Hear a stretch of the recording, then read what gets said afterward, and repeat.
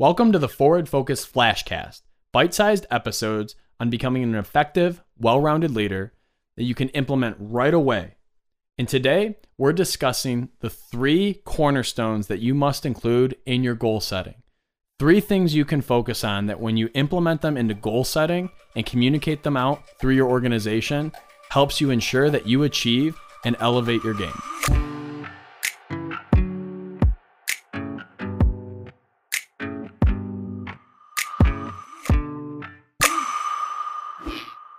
So you're sitting back and you're looking at how did my year go, or my last 6 months, or even last month go, and you're thinking, what can make the next month, the next 6 months, and the next year even more productive? Well, there's 3 areas that I encourage every leader to look at when they're goal setting for their company or organization. The first is in growth and retention. Growth and retention. Let's look at growth first. Growth is obviously new growth for your company, new expansion for your company or business. This can be growth in people, it can be growth in transactions or units or a sales quota that you'd like to hit. Growth could be a new relationship that you're looking to establish.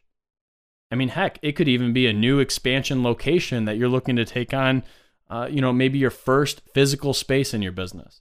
So when you think about growth, you want to put down metrics that you can say, did I actually achieve this area of growth that I was setting to do?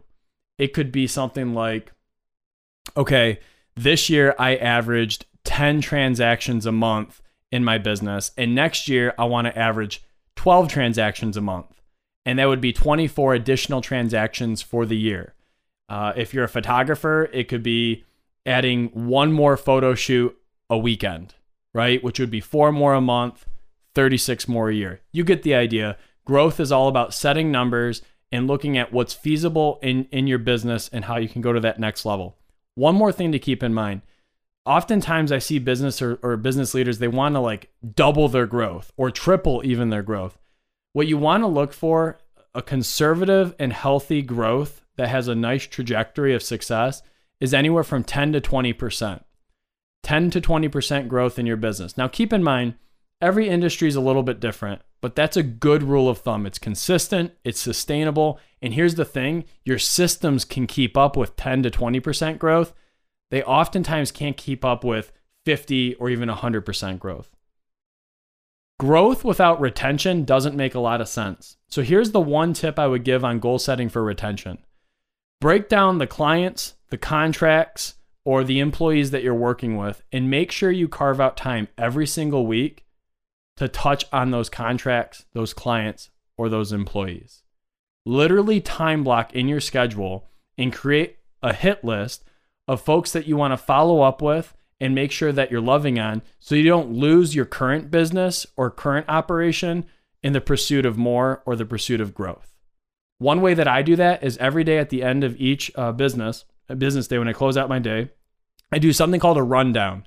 And as a part of that rundown, I look at who are the 3 to 5 current business relationships that I'm going to nurture or touch the next day. It can be a simple gratitude call. It can be a quick hello text. How are you? How's the family? How's business? It could be a reach out and say, hey, I saw your kids hockey tournament on Facebook this weekend. How did it go? Did he score those goals? I know he's been working on his slap shot.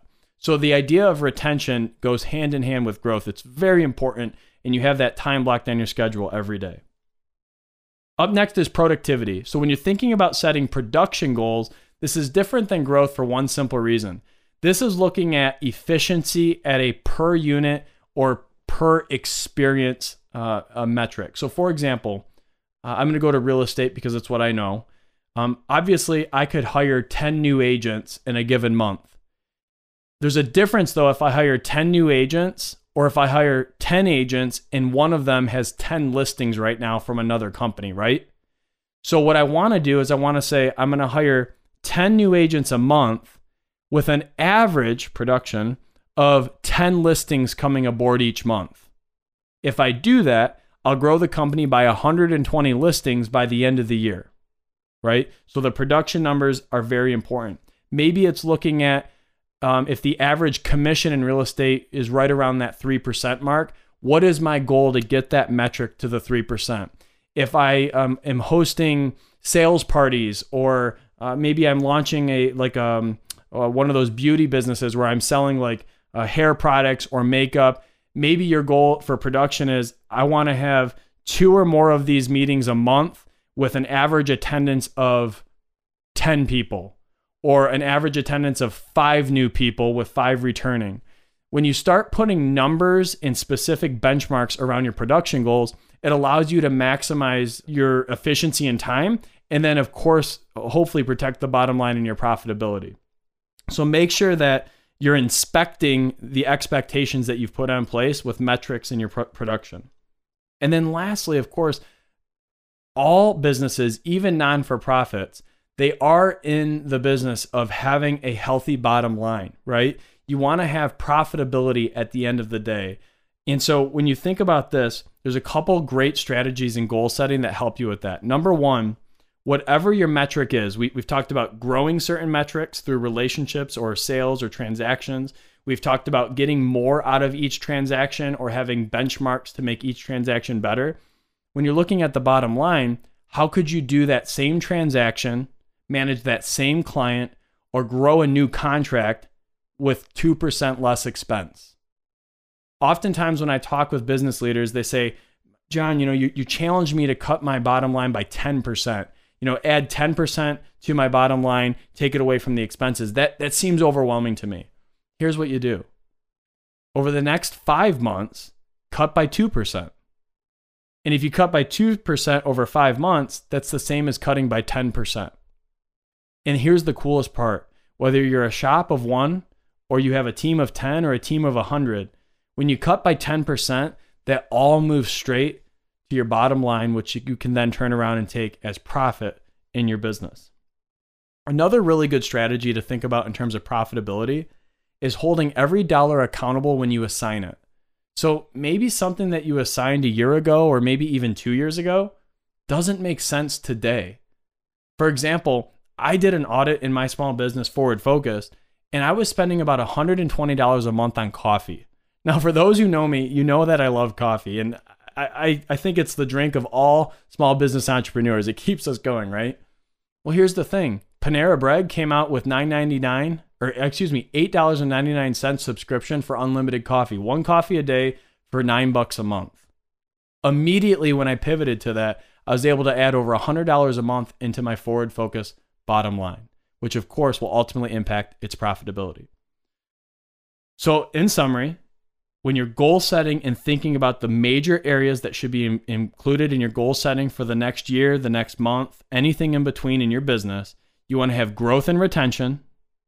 You want to have productivity and metrics that you can mark.